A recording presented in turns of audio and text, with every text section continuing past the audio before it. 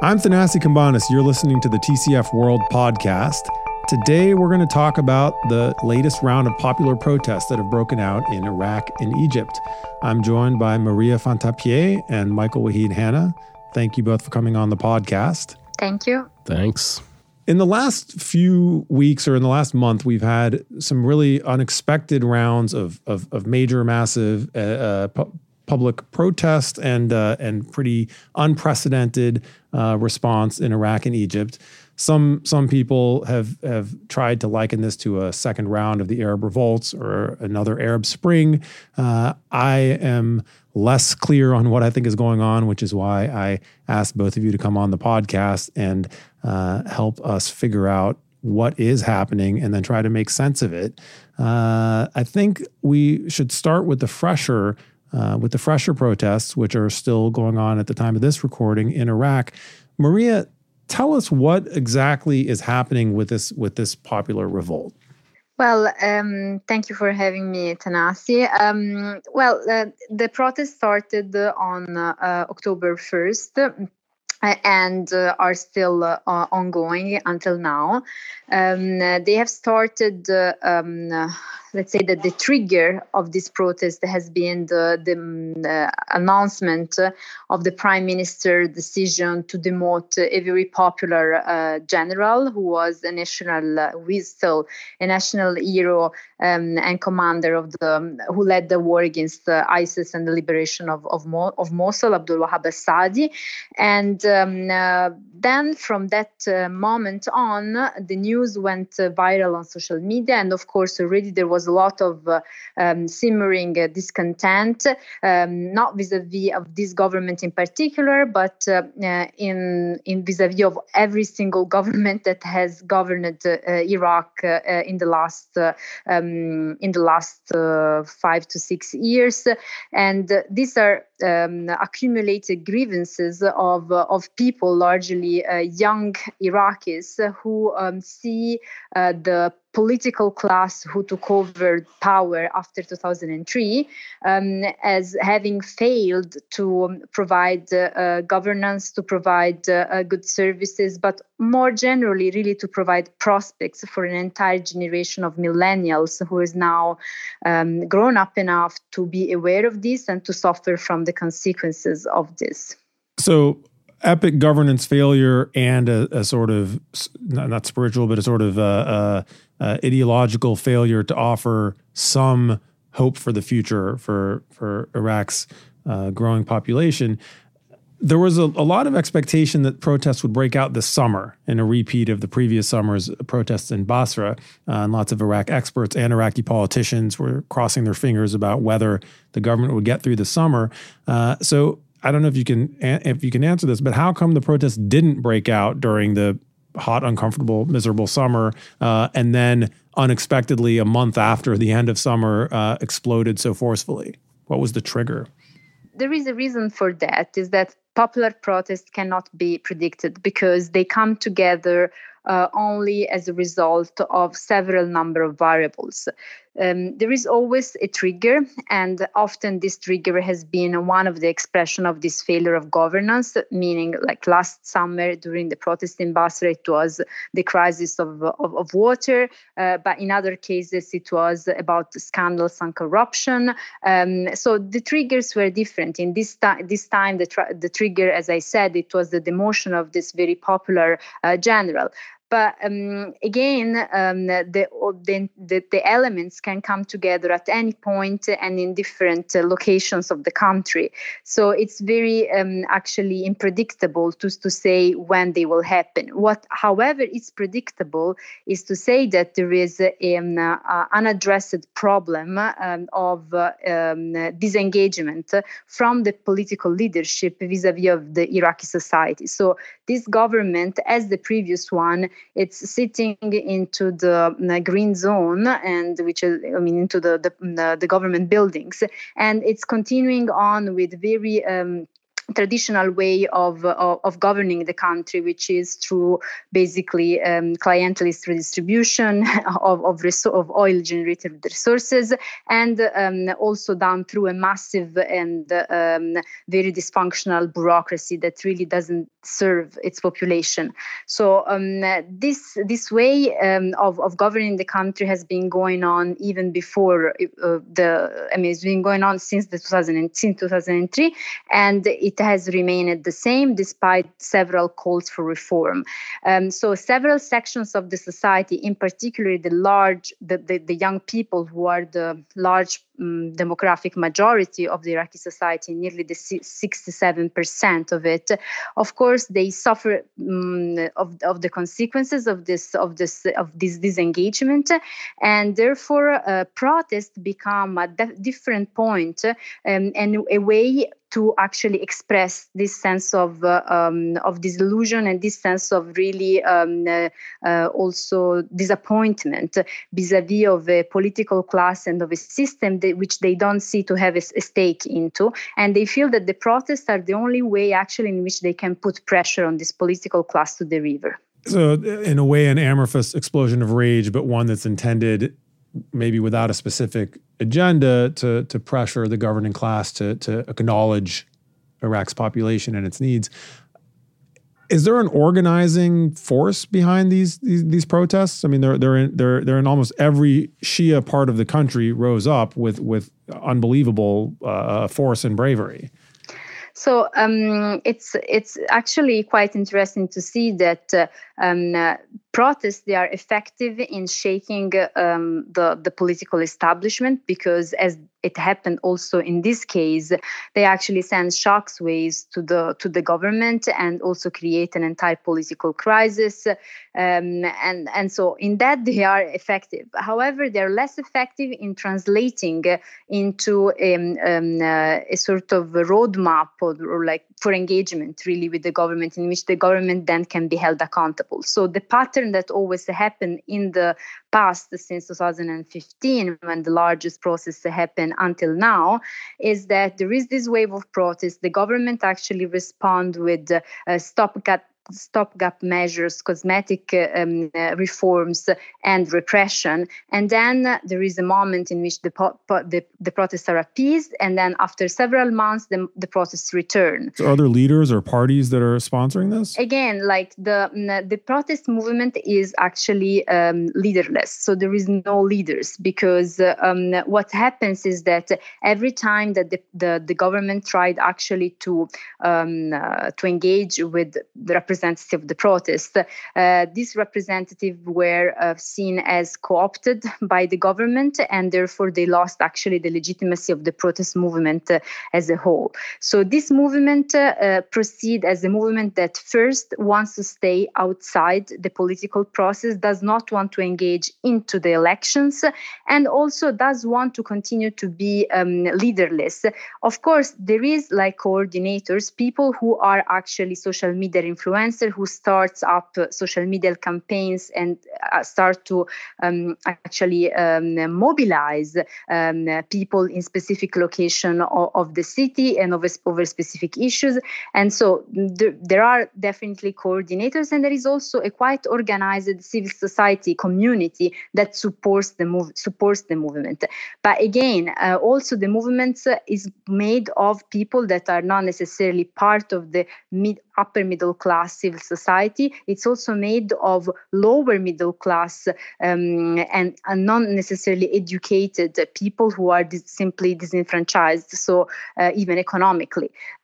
So it's a very there is a lot of difference within this movement. So the problem now that the protester will have to face is really how to find at least intermediaries, not leaders, but intermediaries through which actually in some way create channels of engagement with state bureaucracy and with government agency.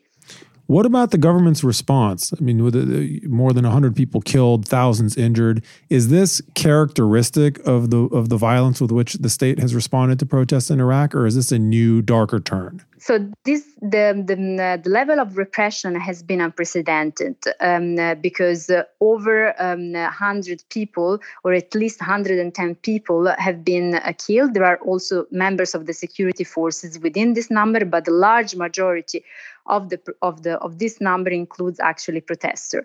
The fact that these protests were particularly deadly, it's for several reasons. First of all, because in the previous protest, several political actors and religious actors like Muqtada Sadr and also the highest religious authority, the Ayatollah Ali Sistani, functioned or served as a sort of leaders in this movement and organized the movement. In this case, they could not do so because their political capital had been already exhausted previously when they had promised to the protesters that they would have pressured the government to deliver change, while this change didn't happen. The second reason why this repression was particularly strong is that the prime minister, it's a figure that in some way it's weaker compared to the previous prime ministers in terms of political party support. He's still dependent on several strong political parties in parliament who are also having a high-level position in the security establishment.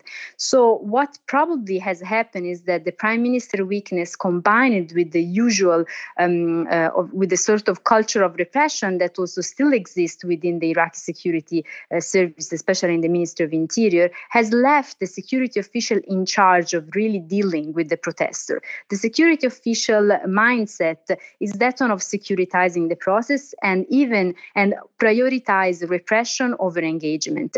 And that actually led to I will say it's the highest toll of casualties since 2003 in terms of popular protests. We're going to take a quick break, and when we come back, we're going to talk to Michael Wahid Hanna about what's been happening in Iraq, and then Michael and Maria in the third part of this conversation are going to try and help us make sense of what this means for authoritarian resurgence or popular prospects for popular revolt. We'll be right back. At a time when the focus of politics is on being the loudest voice and not the most informed, the Century Foundation delivers thoughtful, evidence-based policy leadership with purpose. I'm Lucy Muirhead, Chief Strategy Officer at the Century Foundation. We work to reduce inequality, foster opportunity, and promote peace and security, carrying on a tradition that TCF's founder began in 1919. In the century ahead, we'll continue to prioritise rigour over reactivity, elevate the best ideas and most diverse voices, and never lose sight of what it takes to make an impact. I'm Thanasi Cambanis. You're listening to the TCF World podcast. I'm talking to Maria Fantapié and to Michael Wahid Hanna about the latest revival of popular protest in the Arab world. We've been hearing about what happened in Iraq over the past few weeks, and now we're going to turn to Michael to learn more about this uprising, if we're going to call it that happened in Egypt at a historical period when everyone who I was hearing from was saying that it was impossible to imagine people in Egypt ever protesting again because of the levels of repression. What happened there? Well, it's interesting because in Iraq, we would say that the protests were predictable and the response was unpredictable in the level of repression. In Egypt, it is the protest that was unpredictable and the response that was predictable. It did catch a lot of people, including me, off guard because, as you say, the levels of repression are such that popular protest is a very dangerous endeavor. Alongside that repression is the very active destruction of organized political life. It's near impossible for political opposition to exist, to organize, and to mobilize. And for those reasons, it seemed very unlikely that Egypt could face another moment like it did in 2011. The big lesson that the security establishment took from the mobilization and popular uprising of January 25th is that they would never allow those conditions to exist again. And by those conditions, I mean the incremental change that happened over many years, beginning really in 2000 until 2011. Mubarak effectively allowed for safety valves, controlled opposition politics. But all of these incremental steps effectively expanded the political imagination of Egyptians and led to the events of 2011. So since 2013, there's been literally no safety valves allowed, and the political imagination has been systematically walled off by the authoritarian regime of Sisi. And yet, how did... I mean, tell us what we saw happen and what triggered it, and how in the hell did that get through this supposedly impregnable authoritarian wall? Yeah, and some of the people that were most shocked were the activist class of 2011 to 2013, because they weren't part of this latest round of protest. The one new variable that is notable are these recordings that have been making their way into Egypt by a former contractor with the military named Muhammad Ali. He is effectively airing the corrupt business practices of the Egyptian military and laying this bare in unverified ways, but in believable ways, and capturing a huge audience. He's laying bare the corruption that he alleges exists in Sisi's Egypt. And part of the authoritarian bargain of Sisi was that yes, he's coming in with something like an iron fist. He is going to rein in the chaos and the potential for real dangerous fragmentation that other countries in the region have experienced, and that this tight leadership was going to produce results. And in fact, what we've seen since really 2013, 2014, when he formally became president, is austerity, but there's been no payoff. And so it is austerity with no job growth. Inflation is coming down, but there's been very serious inflation. So the economic prospects of for people remain quite dim. And so this tracks what Maria was telling us about in Iraq, a bleak present and no prospects for future improvement. Yeah, absolutely. Egypt needs to produce, I think the estimate from the IMF is 700,000 new jobs a year just to keep up with population growth. There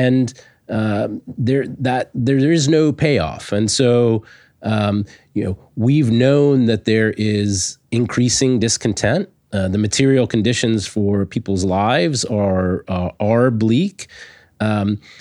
Yet it is surprising that this formed into something like a popular protest. Now, we shouldn't get carried away. I mean, how big were they? How? Yeah, I mean, these were scattered protests, not just in Cairo, so throughout Egypt, which is also interesting and surprising.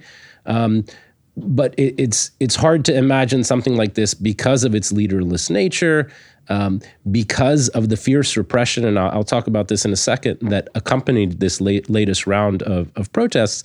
It's hard to imagine this being something sustained. So in terms of the government's response, they have been extremely heavy-handed in ways I think that have shocked people who have become accustomed to repression. Some of this took the form of rounding up a kind of the usual suspects. So people like Ala Abdel Fattah, who have no relation. So activists from 10 years ago who haven't been active at Absolutely. all recently. And then other sort of notable opposition figures, people like Khaled Dawood, the former spokesman for an opposition political party, Hassan Nafa, a politically engaged political science professor, have been thrown into jail. In some ways as a warning to others, but also as a kind of indiscriminate response to the kind of outbreak of opposition, an attempt to squelch the opportunity for political figures, intellectuals, leaders use the protests as a way to create political space in Egypt. There's also been indiscriminate arrests. So checkpoints in the street, people, plainclothes police checking the phones of random people, looking at their social media feeds to see if they contain opposition content. And those kinds of spot checks have led to arrests. And so there have been thousands of arrests since this outbreak of protests. And I think it's frankly, it's such the scope is such that it has, I think, surprised some people. And it's the first time this regime has come really face to face with this kind of discontent. We're going to take a quick break, and then we're going to try and make sense of these two developments. What exactly would a progressive foreign policy look like in the Middle East? The lines of critique are clear.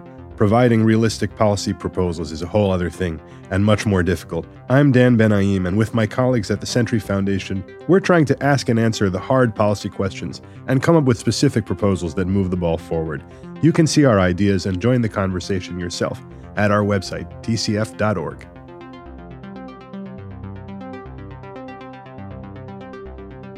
I'm Thanasi Cambanis. You're listening to the TCF World Podcast. I'm here with Maria Fantapié and Michael Wahid-Hanna talking about the newest iteration of Arab revolts or uprisings or the latest Arab Spring. It seems to me from listening to both of you talk that there's one big common thread here and one big difference. And the common thread is that there just is not a political avenue for people to seek any policy change. And so protests break out because of the absence of any political process.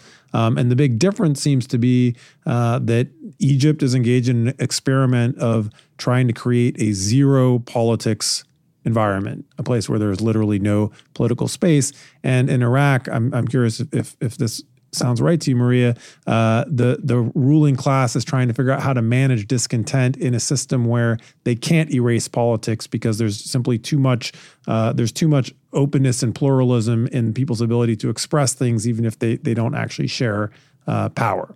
Yes, the situation is it has definitely that difference. In Iraq, you have a political scene where even within the three main communities, you have differences. So, in particular, within the Shia community, already even during last parliamentary elections, the Shia community was competing. There were competing factions within. So it is a political scene which is very diverse, where also, or at least diverse, where also some actors that are like Muqtada Sadr and its movement have really tried to sort of translate into a political project what the protest movement actually want, or at least the discontent of the protest movement. But I would say that in the two cases, despite even in Iraq there is this pluralism that you were referring to, even in the case of Iraq, we are at the sort of moment of impasse, because despite all this cycle of protests in 2015, we have not yet found a way out from this. And what we see that is very dangerous is that every time that protests break out, then they become the clashes between protesters and security forces, and the level of anger becomes stronger and stronger, and it becomes less and less containable, even for the government to carry on just with cosmetic reform or clientelist redistribution of concessions. So this doesn't work anymore. So I think that despite that pluralism, because the movement of the street does not want to engage in politics, at least with this politics, we still are we still are in an impasse that has to be yet resolved. Two things I want to quickly ask you to respond to, Maria. And we were both in Iraq a few weeks ago, and we were there the day Abdul Wahab al-Saadi was fired, and saw him on stage at the Rafidain dialogue. And the two things that struck me subsequently watching these protests break out. One is the way in which this particular round of protests is an entirely Shia affair, right? The earlier protests were, there were Sunni protest camps, there were secular communists working with Shia. There was a sort of gloss of every community in the country being represented. And this time, the Sunnis have intentionally stayed home, I think, to avoid provoking the wrath of the security service or being somehow tainting the movement with some, imputation that it's ISIS related or sectarian. So it's almost entirely Shia taking the streets and then being killed by Shia security services. So I'm interested in what the significance of that is.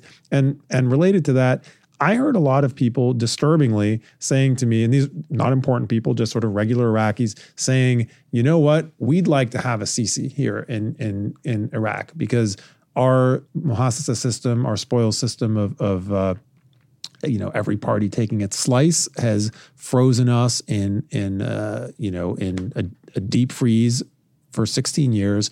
Nothing seems to change it. No election, no protest, no foreign pressure, no domestic pressure.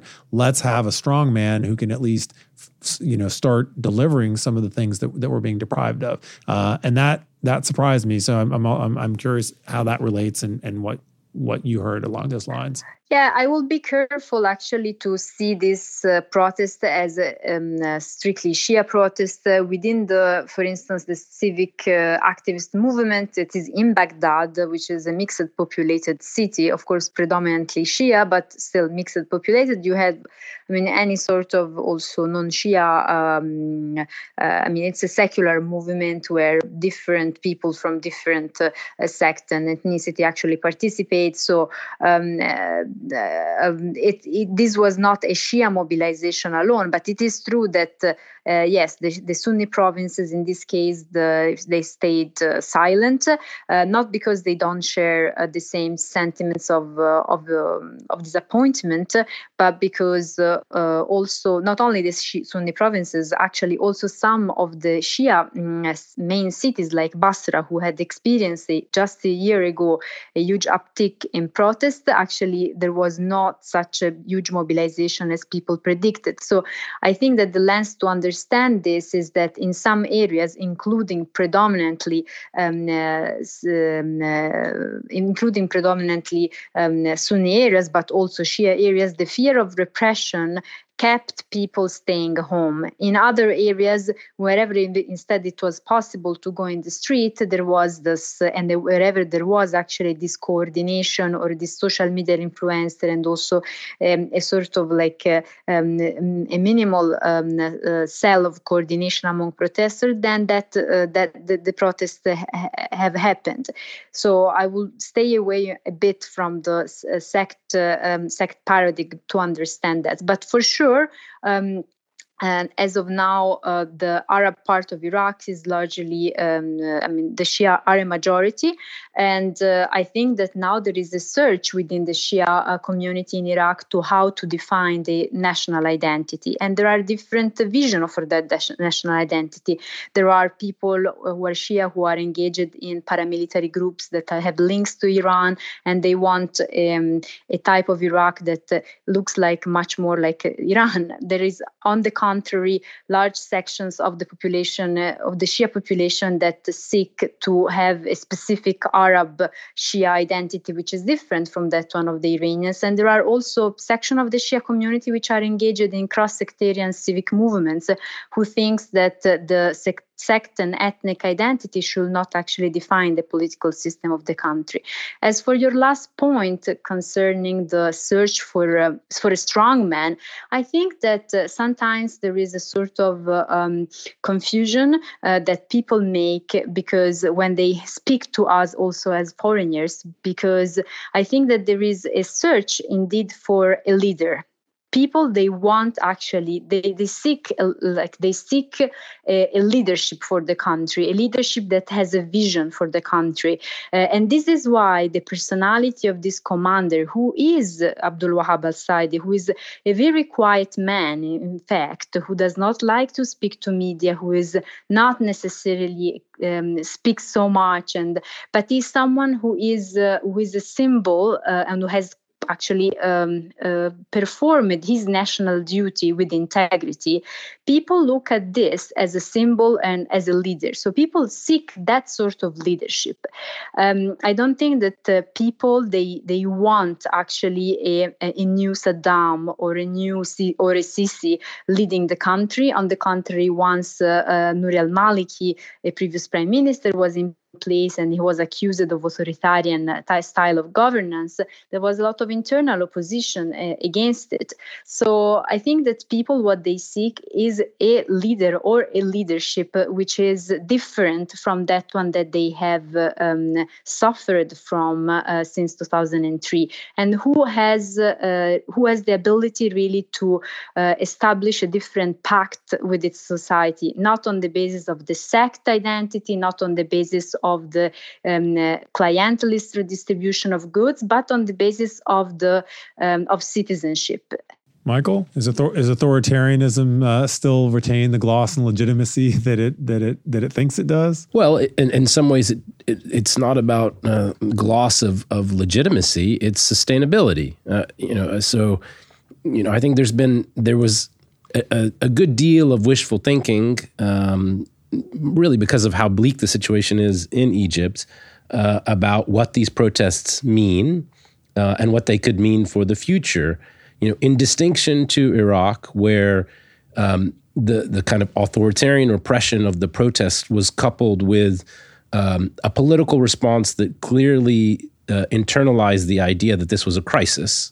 Adel Abdel Mahdi addresses the nation, is talking about some of these grievances, not dealing with them effectively, but at least acknowledging them. A bad response that at least acknowledges that a response is demanded. In Egypt, it is a course with no corrections. It is one ratchet, which is increasing repression. And the response is unbending. It is simply to escalate repression. There is no way for popular movements, in this case, to have their grievances aired and internalized by the political system in a way that produces policy change. So what we do know is that this course forward is going to produce poor results for Egypt. The macroeconomic picture looks much better than it did in 2013, 2014. But again, there is this huge gap between that macro picture and the impact that has had on individual lives, particularly of the poor. We have growing inequality, growing poverty, and yet. We shouldn't then automatically assume that this negative trajectory is indicative of an unsustainable political situation. It might just be a disaster that remains sustainable for some time to come. Right. I mean, terrible governance can be sustainable, and that's unfortunate, but it's true. And I mean, throughout the region, and especially in the two cases that we're talking about, we've seen now a generation in Iraq's case of turmoil and change, and in Egypt's case, you could argue back to also 2000, the protests, the Palestinian protests in Egypt that began the cycle of protests that we're still witnessing today. In both cases, you put this nicely, Michael. You said a course without a correction. These are rigid systems. Remediating them does not necessarily require democracy, although that's my personal preference. But in both cases, we have a system. In Iraq's case, it's a communal spoils system. In Egypt's case, it's military rule, which govern poorly and which are immune to political pressure. They've in very different ways walled themselves off. And I guess I'm surprised by how well they can weather these kinds of protests. And I wonder if is there a point where popular protest actually means they have to change something, or is this just a cost of doing business if you're a bad government that's willing to kill its own citizens? Well, it depends on what the real vulnerabilities are. I mean, I've thought for a long time that the greatest vulnerability to regime sustainability for this current configuration of leadership in Egypt is internal. because of the lack of organized political power, because of the lack of real opposition and dissent. It is the internal divisions that we know exist within the security establishment that might create vulnerability. Those can work in parallel, and the popular protests can have a kind of synergistic effect to embolden actors. But it's a black box, and while we know that there are divisions, none of this has emerged in a way that has created political space. None of this has emerged in a way to really change politics in the country. So, a lot of the hope placed on, a new hero general, which, surprisingly, I've heard talk about, to say, a coup would be fine. It can't be any worse than it is now. And that's kind of the only prospect we have for political change. And we keep learning that it can always get worse. Yeah, exactly. It's a reflection of the hopelessness of the political situation, but it also reflects some wishful thinking. I mean, we don't know exactly what's happening within the security establishment, and we'd sort of be the last people to know about something like that. But it's reflective of this dead end, and a sense that there is no way to shift the course of political thought, of economic planning.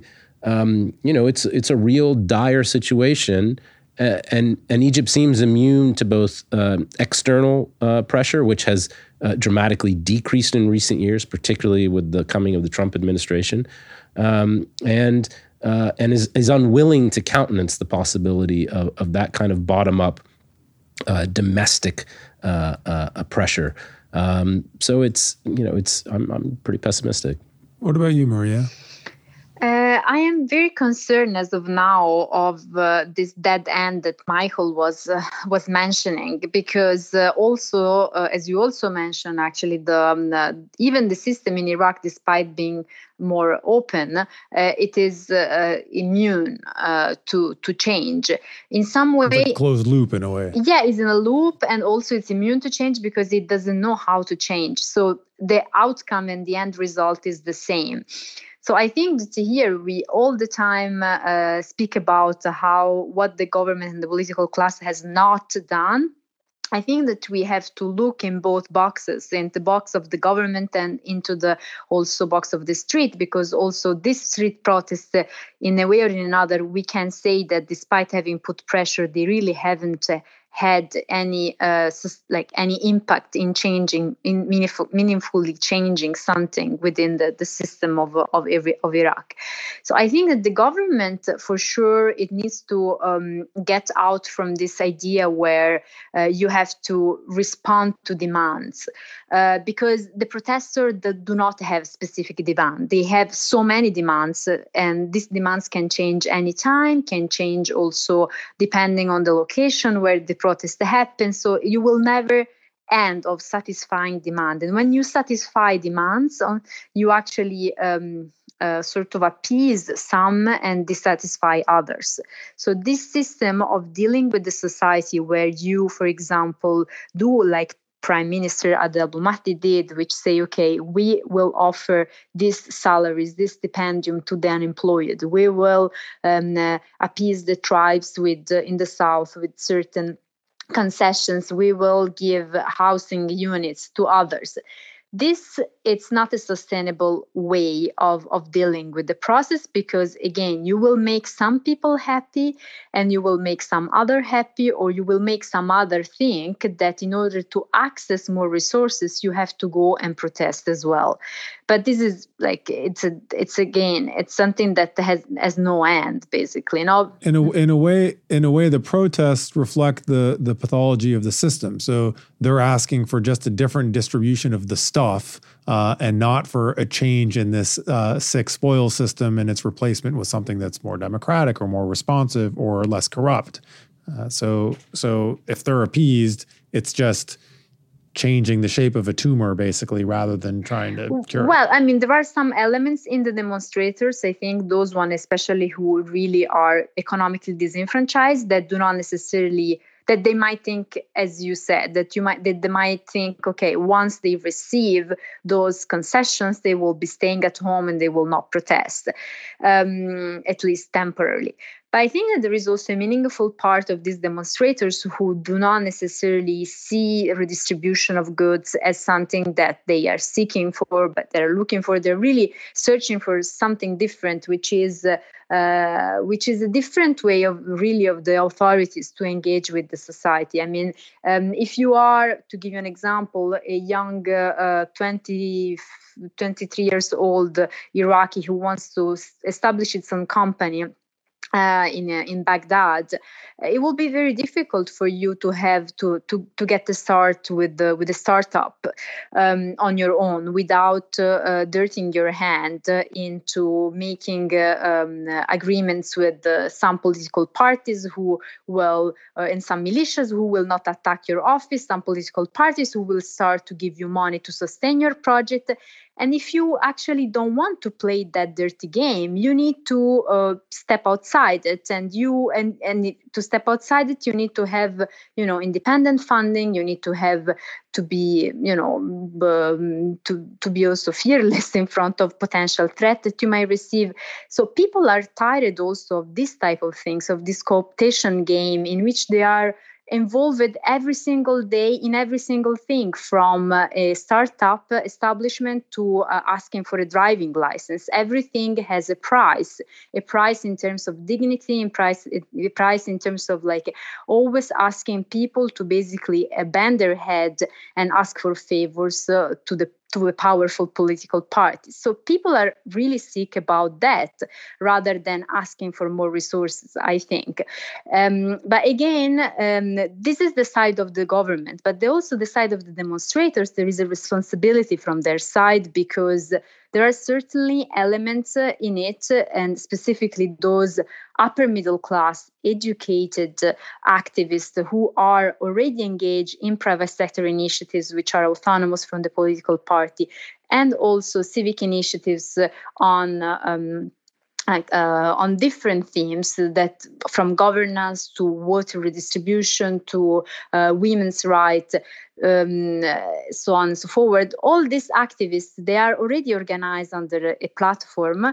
And I think that for them, it will be very important to play a sort of role of intermediaries between the government and the larger protester movements, because they are those ones who are better place in doing that, being on the one hand very much up to date with what the issues of that people suffer are, and also in contact with the larger sections of the society through social media, and at the same time also more able to understand how to actually partner with the government on specific governance initiatives, reconstruction initiatives in ISIS-liberated areas. So again, here the point is to find channel of cooperation between the government and these sections of the society who actually want to engage in determining what their future will be, what the future Iraq will be, but they don't want to be doing so according to the same rule of the games that those political parties since 2003 until now have established. And nearly a decade since the first protesters in the Arab world in Tunisia shocked their fellow members of the region by going to the streets and risking death to call for the fall of the regime, we are still seeing people risking their lives to do the same thing. And two constants: one, people seem to be endlessly brave and willing to die to make these kinds of calls, and governments seem to be endlessly willing to govern poorly in order to hold on to their prerogatives, and really unwilling to adjust even slightly to come up with better ways of governing. We'll leave it there for now. Thank you so much for joining the conversation, Maria and Michael. Thank you for having me. Thanks. And you've been listening to the TCF World Podcast. I'm Thanasi Cambanis. Until next time.